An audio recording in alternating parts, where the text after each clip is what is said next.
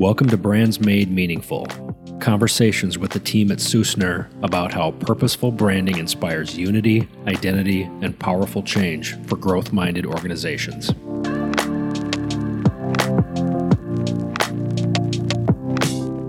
Derek, we have lots of conversations on this podcast about brand and our clients and the situations that we go through, but one that we don't talk as much about but comes up all the time is narrowing a brand's position. And this came up the other day, and it's funny how scary it is for people that are outside of this. And I think we take it for granted because we see it all the time, but I think that's what we're going to talk about today.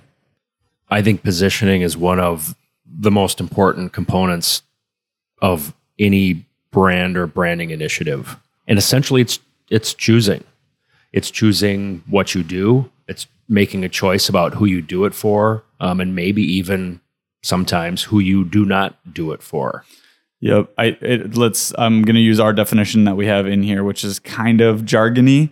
Narrowing the brand's position is really a strategic decision to focus the brand's offerings, messaging, and target audience on a specific niche or segment within the market. So think about that as a brand that currently offers wide range of products or they serve a lot of different customers. They have to narrow that and to say, we're only going to sell to these people versus everybody. Yep. It's getting as absolutely as specific as possible as you can.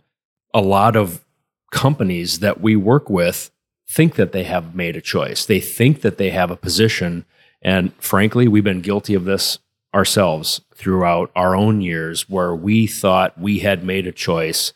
And when you step back and look at the choice or the focus that we believe we've made, it turns out that it's super wide, super broad, full service. And in the end, it's basically all things for everybody. Or your position is meaningless. Like if you told that to somebody, they would have no idea what you meant. Yep. We're trying to build a position within most of our brands so that they're recognizable to say, oh, I work with these people and this is what I do. Someone goes, oh, okay, well, that's not me. And that's okay.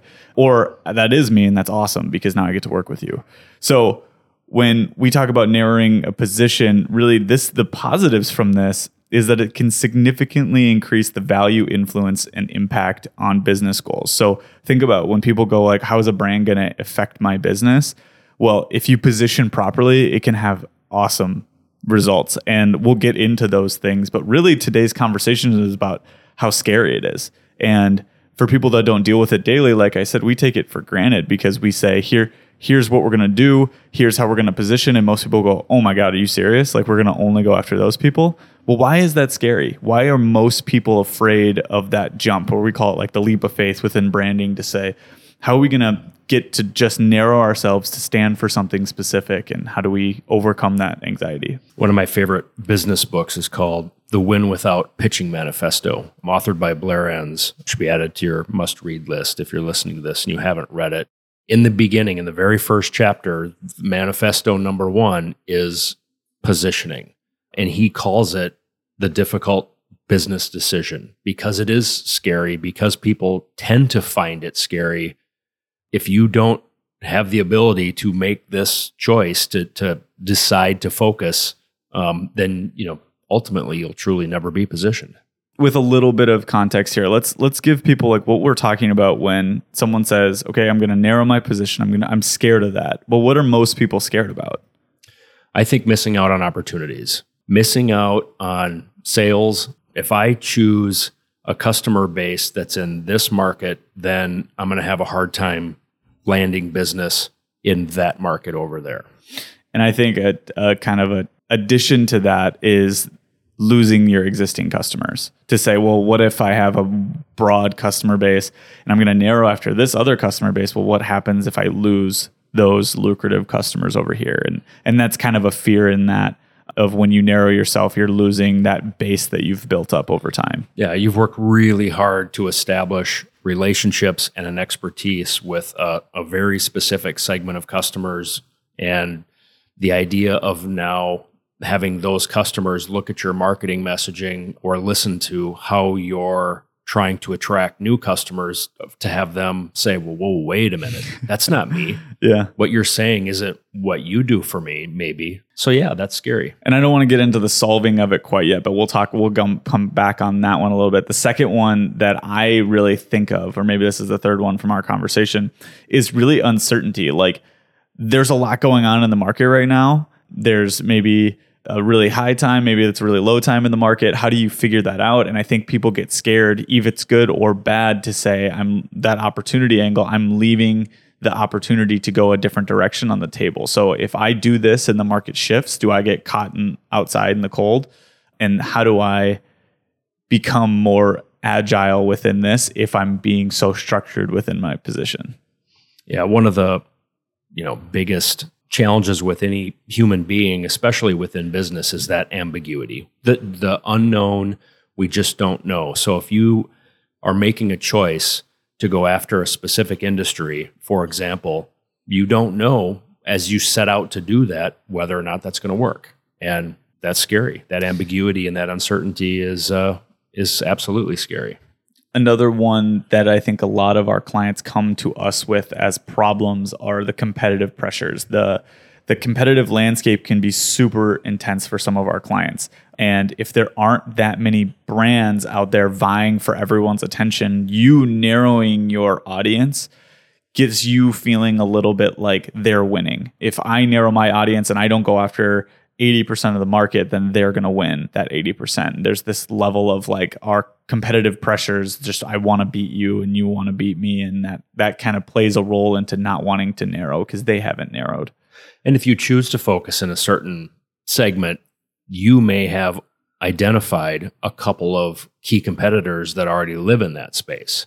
And so the idea of coming into that area, staking your own claim and vying, for headspace and market space from those other established organizations is definitely a potential obstacle. Yeah. We get into a little bit of the what is your right to win conversation, and that's not what today's conversation is about, but to say, well, what if I go into this new market and there's already people there? Then we would say, well, do you have the right to win with their customers in a way that they don't have that right to win? Ironically, we'll jump ahead. We'll get into this later. It's the opposite. When you position, you reduce competition. Yeah. So, spoiler alert, this is a fear, and I can't wait to dive into why it's not relevant. The last one or last two that kind of fit in here, and this is more something that has to do with service industries, I think I find, but the lack of innovation from their angle. They think that if they narrow their brand position, then that's going to constrain their ability to innovate or their creativity within what they do. Think of us as a branding agency. If we were going to say, oh, we're going to narrow our position, there will be some people that go, well, so we're never going to do brands like this anymore. We're never going to do brands with this type of feel anymore. We're not going to change the way we're just going to build a structured process that you just hammer out projects over and over and over again, and every single one ends up being the same. That's not true at all. It's actually the opposite in what we've found. And but it is interesting to see people go, well, if I narrow, then I'm also putting myself in a box. People that are creative, people that are visionary within business that like to invent often bristle right out of the gate at the idea of focusing or specializing because they fear missing out on solving all kinds of problems for anything and everything because that's what motivates them. It's absolutely a valid fear. I've been there, but it's also short-sighted because the problems that you get into solving get deeper and richer as you focus. Absolutely. You just become you have a deeper expertise. You have more understanding of the problems to find solutions in a more creative way. It's really interesting.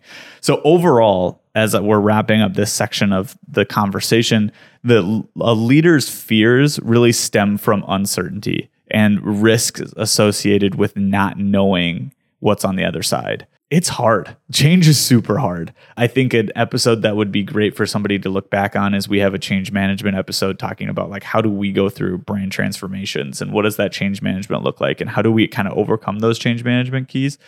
Change is super hard, and that is a really helpful conversation for people when they're moving forward. But I'm thinking of the leaders that are marketing leaders and brand leaders that have significant change in their world when they've been doing this for years or even decades. Like someone who's been working with a brand for 15 years can find it hard and really, really challenging for them to get over that initial thought of, we've always been this. We've always done this. Why are we changing? A colleague of mine refers to, there's a statement, I think he calls it something like 7 words of a dying business.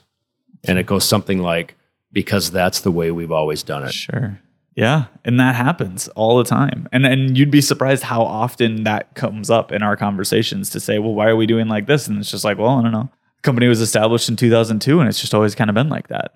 It's like, okay, well, maybe it's time for structured change. And if somebody's at the table with us and they're talking about their brand and they're looking for something to change because something needs to get better, to become more successful, to find more opportunities for some sort of continuous improvement in some way, shape, or form, then the part of the business that they've been unable to identify that needs to change to help them, in this case, it's positioning. But if we're going to keep doing everything, if we're going to make the choice to not change or to not decide, that's okay too.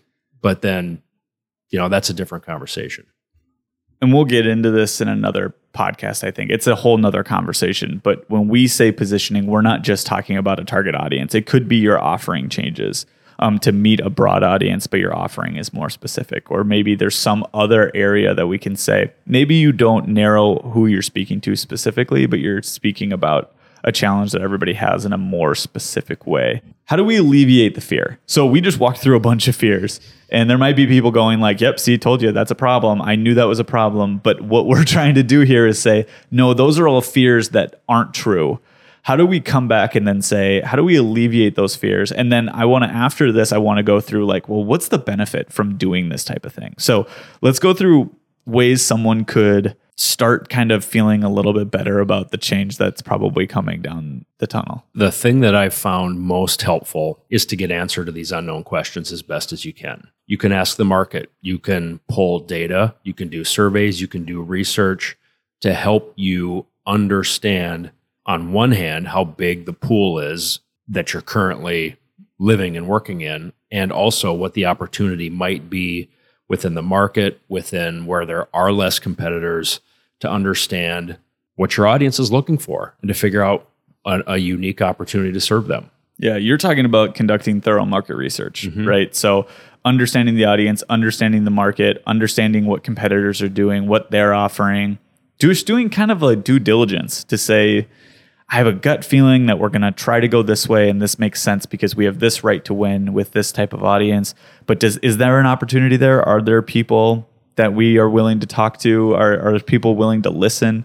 And then I think the ways you go about that research are very different. But overall, doing deep market research can be super helpful for this. Another thing that would be helpful for someone going through this, maybe they're already midway through this type of change, and they're like, this feels really good, but I'm a little scared because we haven't done something like this before. How do you validate? How do you test? How do you make sure that as you're making changes, you can conduct these small scale experiments? And I think that really gets into having conversations with current clients. That talks to people. Maybe you have a new business call and you go, well, you know what? I'm going to try some of these things. I'm going to see if this position might work a little bit in some areas. Say you're narrowing down in a certain target audience and you have an opportunity to talk to that audience in a one-to-one setting. Maybe you should start pulling out some of these key positioning components and use them and see if they work, see if they resonate with them. Or maybe they don't do anything at all and they're like, yeah, I just don't care about that. And then you get an understanding of if it's a good thing for you or not. And to follow up on that, it's to develop those words to test. It's to put together a communication strategy of what the messaging actually looks like and sounds like, so that to actually have a statement, call it an elevator pitch or a one-liner, but to be at a networking event and to run into somebody and you get the "what do you do?" question, when you answer that in language that you're comfortable saying, that feels right, feels authentic to you, to then literally to be able to look at somebody's face and gauge their reaction, or actually get their reaction, to say, whoa, what does that mean? That's interesting. Tell me more. Or how they react is a great, very, very easy way to test it. Going back before actually getting to that communication strategy too, is to following up on almost the research component, is to talk with your customers, talk with your existing customers that are in that space, people that you trust, people who trust you, who know that if you're going to fine tune your focus isn't going to affect the way that you service them or take care of them in any way, and ask them what they think. There's also a component of talking to your employees, talking to your teammates. How do you guys feel about this? What do you think the opportunity is? We've done all this research. We've talked to these people. This is what we've heard. Do you guys agree? Most people who have been there a long time might get a little bit of the same feeling you had initially, right? The little like, ooh, I don't know about that one. Some of the new people might actually give you an insight and to say, oh, that's actually really interesting. And the way that you're moving forward with that's pretty good. But I think, so what you're talking about is just having open dialogue with people about here's what we're doing, here's what we're trying to accomplish. What do you think? You'll be amazed by what you'll hear. We have a couple of projects where we've worked on this and said, hey, we're trying to do this, and this is the direction we're going, and here's who we're servicing. And you would be amazed that the target audience comes back and goes, that's awesome. That's exactly what this industry needs, and no one does it. And we've had that validation, and that not only makes it easier for us to keep moving forward with a client in that direction, but it also gives them the confidence to start being more creative within this position too. To say, I'm not holding myself back from going this direction. I go, absolutely, this is how we're going forward. You'll be surprised that they'll start making decisions that are far more positioned than you're even going to suggest initially. And I think that gets into this like confidence and moving forward and being comfortable thing. Effective communication is crucial for brand projects, for brand transformations, and for brand positioning for sure. Having that comprehensive communications plan that explains the reasons behind a strategic shift can help not only communicate things internally, but just gives you that clear confidence to say, we do have a plan, we are moving forward, and this is how we're moving forward in a certain direction. There will be people that don't agree with that, and that's okay. Sure. But the momentum that we've witnessed, especially internally with team members, with staff, we've had companies we've worked with where we've helped them kind of clarify where they're going and what their focus is, and we've had employees basically say, "Oh, this is finally now I know where we're going. Now I get what we do. Now I understand." That for them to be able to see themselves in that role in the way that they're helping reinforce this, and now you've given them the language to know what it is that this business is focusing on, who its customers are. Sometimes they're carrying just as much ambiguity and have just as many fears as you do. So to get them on board and to ride their momentum can be incredibly powerful. If all of those things that we've talked about don't help them at all, they're like, yeah, I've done the market research, I've done all this, I have a good statement, I'm still uncomfortable with it. I think the next step would be to look at your brand's purpose, look at your values, look at all the guiding principles that you have and say, why do we exist in the first place? And does this new idea, does this new position that we have meet that kind of purpose? Why did I want to work here? Why do I want to lead this company? Why do I want to, serve certain clients and not other clients? And does that go back to the purpose of the brand? Is that personal? Is that organizational wide? I think that kind of clarity can help people understand if the gut feeling that they have is only internal for them, or if it's just internal for the company, to say everyone's kind of feeling weird about this, or is it just you? These are the guiding principles. These are we'll call them the brand foundational elements that help you validate any decision that you make. And so somebody can make the mistake of, say, choosing a position that ends up being chasing a bright, shiny object that's outside of, say, their real expertise or authority, or of an area that they can win because it is a trendy thing that's happening in the market, and they want to make sure that they grab onto as much of it as they possibly can when it's either going to be a distraction for the organization or not a right fit. And by being able to go back and looking at the actual brand strategy of the business, why we do what we do and what it is that we're trying to do, can be a really, really clarifying North Star in choosing how to position or what a position could be for you. The last one, and I know that even people here internally would be like, shut up, Tucker, you don't know anything, would be to embrace flexibility. just embrace the fact that things change. Embrace the fact that we're always moving forward. The market is shifting. We need to be on top of this. We need to be agile. We need to be flexible within how we see ourselves, within how we see our audience, and the way that we see our offering. And sometimes that's a lot easier said than done. That's why I would say some people would roll their eyes at me. But for that can be hard for a lot of people. But for other people, if they just realize that, like, hey, 20 years ago, our market wasn't the same thing as it was today. So why are we the same? That doesn't make any sense. We need to change our position. We have more experience and authority now than we did 20 years ago. What is it that we've either intentionally or, I don't know, accidentally been working on over the last 20 years that now we've ended up with enough experience that we have the right to win in a position? It's kind of like buying a house. I think there was a point when, my grandparents bought a house that was it. That's where they put down their roots. Sure. And that's where they were going to live for the rest of their lives. I don't think it works that way anymore. A brand is a living organism. It's living, breathing, and it needs to adapt and adjust based on a variety of factors. And so nothing's permanent. So a position doesn't have to be permanent. It can change. It can be refined.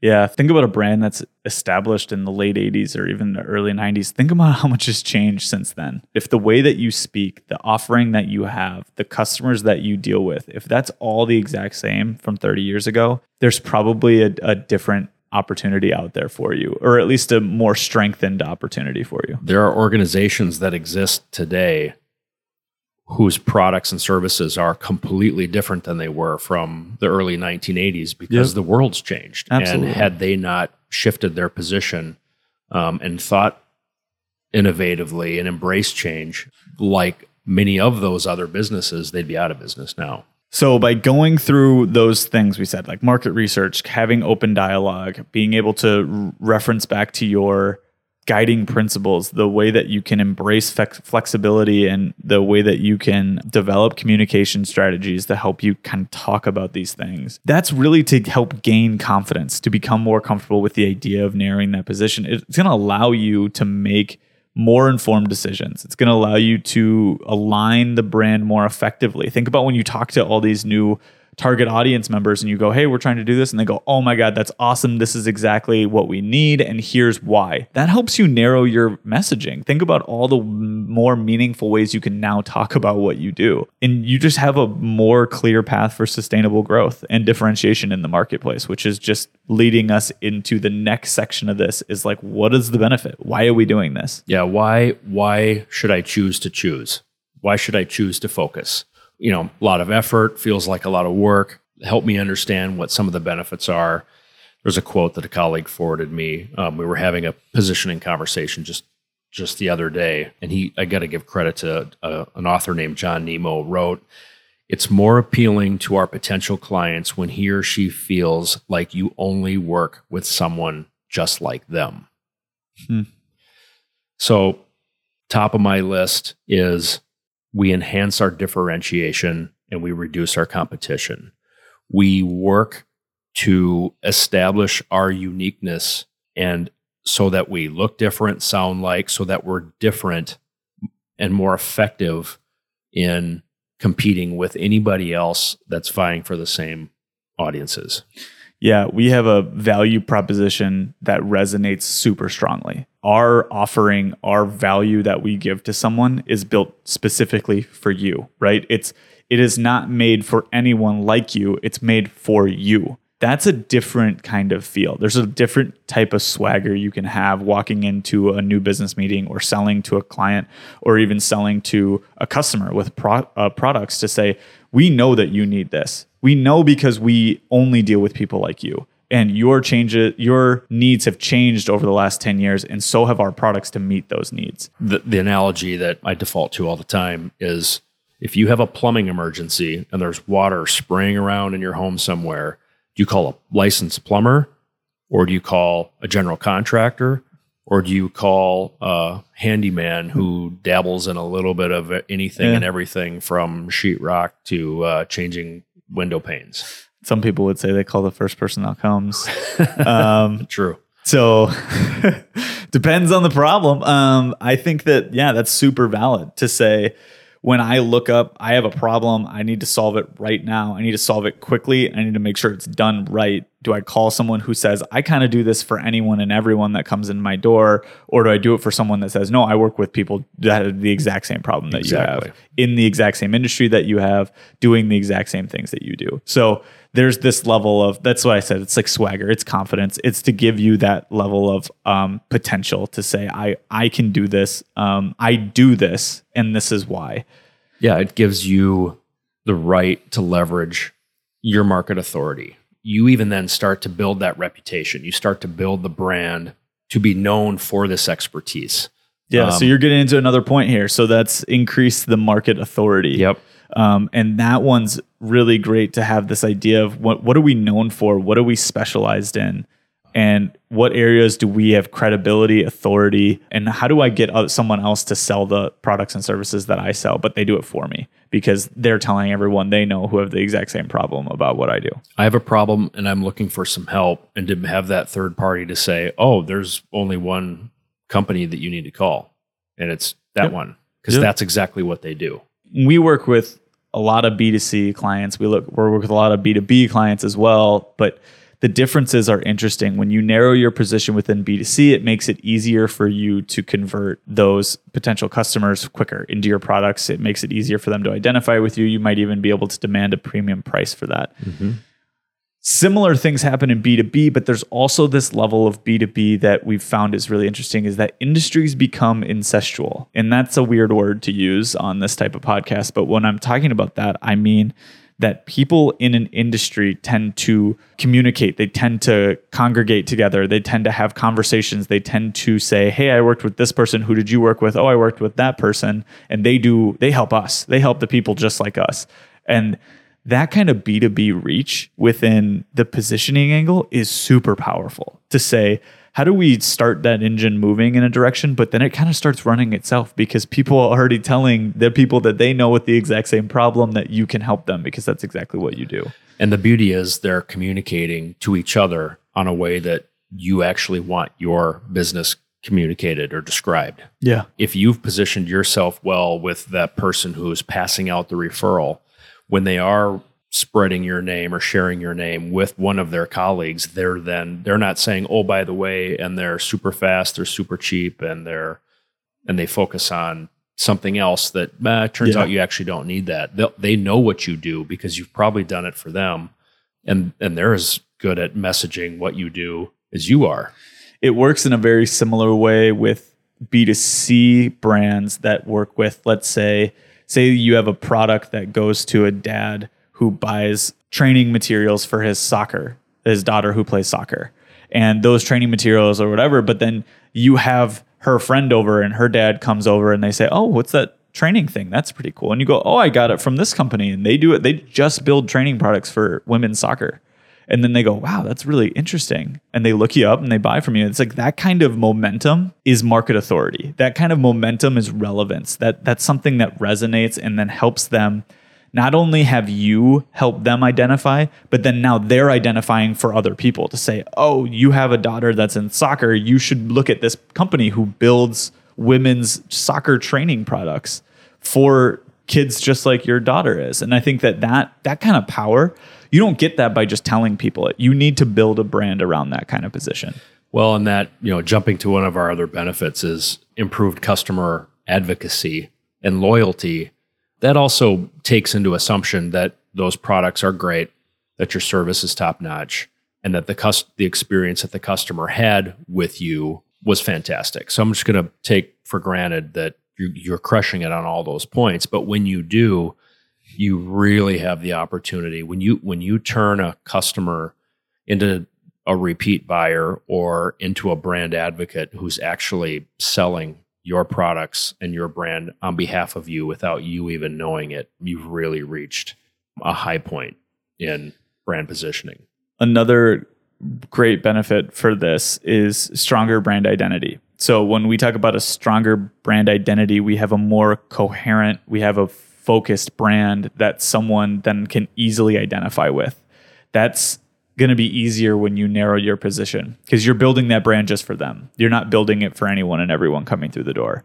The flip side of this is that there's going to be a lot of people that don't like it, and that's okay. There's this level of someone, let's say you're going to do a new brand and your wife doesn't like it. And she just goes, yeah, I don't like this brand. And you're like, well, it's not for you. You're not the customer. Yeah, that's okay because I'm not trying to attract you because you maybe work in a different field and do something different. And you're just not my audience, and that's okay. I think that's really hard for a lot of people. They go home to a spouse and say, I don't like this. And maybe their husband goes, I don't like it either. You're totally right. I don't like that. And that kind of fuels this fire of, yeah, but guys, this isn't for you. This is for someone else. So get yourself into that mindset.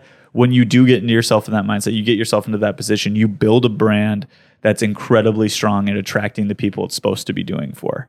Think about that. It's the purpose of the brand is to attract that person, not everyone. Exactly. There are a lot of really strong brands in the market that aren't for me, that I respect what they're doing, but I don't wear them or rep them because I'm not the target market. And that's okay. I golf outside of work and I do all this stuff, and there's tons of golf brands, but there's tons of golf brands I don't like at all. And I think that I'm like, oh, can't believe that I would never wear that. I would never use their products. I would never do all that stuff, but it's not for me.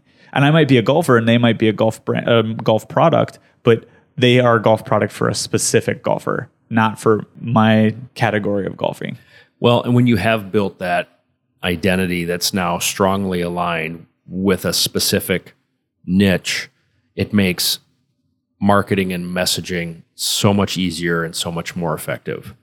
You're throwing to a dartboard with one or two rings on it now instead of a dartboard with hundreds or thousands and thousands of rings, and hoping that something connects somewhere and hits, and then maybe try to understand why something worked. Imagine having to have one super watered down generic elevator speech that told everybody and anybody everywhere what it is that you do, how much harder that is than to literally talk to one person who specifically is exactly who your products and services are for and why it will help them. When we work with some specific clients, they come back and they say, I just need more sales. I need more sales. I should just hire more salespeople, or I should just have more products because then I'll have more sales. And I think our point is, how about we focus on higher conversion rate rather than higher amount of volume for that? And I think that that's found great success within saying you might only have the amount of time to talk to this many people. So if you only have that amount of time, instead of hiring more people that take more, resources and allocation, all that other stuff, and still water you down anyways, how about we narrow yourselves so you increase the rate in which you can close those type of projects, or you can close the sales or convert the customers and make it easier for you. Instead of just saying, no, I'm running into this wall. I just need more people to run into the wall with me. It's like, well, maybe let's just build a door and walk through it. I think of just the very kind of traditional sales approach of making 100 calls to get to 10 meetings to maybe close one sale. Imagine how much more effective that would be if you knew right off the bat that all 100 of those calls were actually absolutely right fit customers. Maybe you don't then need to call 100. Maybe because these people are actually looking for what you do, maybe it takes 50 calls to get to 5 meetings to get to one sale. And now the messaging and the marketing that you put together to target those people is that much more specific and that much more apt to stand out specifically to them, instead of getting lost and watered down with all the other noise that they're being marketed to. And the people that you sell to are more loyal, and they tell the people just like that. So I think, what I'm saying? It's like this machine that just kind of starts moving, and all we have to do is go, which direction do you want to move this in? Because it can't just go in every direction. So those are, and there's more, but I don't think that we can dive into every single thing. But I think the big takeaway over this entire conversation is that positioning is scary. It is frustrating. It is something that, if you have years of experience with your current brand, it can be something that you're really uncomfortable with. And that's okay, because it happens a lot to a lot of people. But narrowing your position, especially within a market or an audience or even an offering, that can significantly increase that your brand's value, your organization's value, its influence, and its impact on what you're trying to accomplish. Yep. It'll make your brand more relevant.